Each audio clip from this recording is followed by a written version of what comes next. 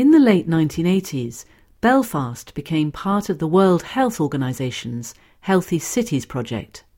The aim was to get as many institutions as possible to make health central to their planning and to give the diverse communities of Belfast a real say in their future. What were the challenges they faced? What solutions did they evolve?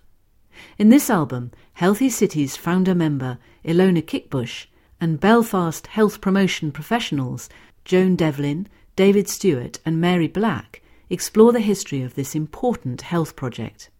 They reveal the crucial role that partnerships across both public and private bodies played in the success of the project. This material, recorded in 2006, forms part of the Open University course K311, Promoting Public Health, Skills, Perspectives and Practice. From the Open University. For more information, go to www.open.ac.uk/use.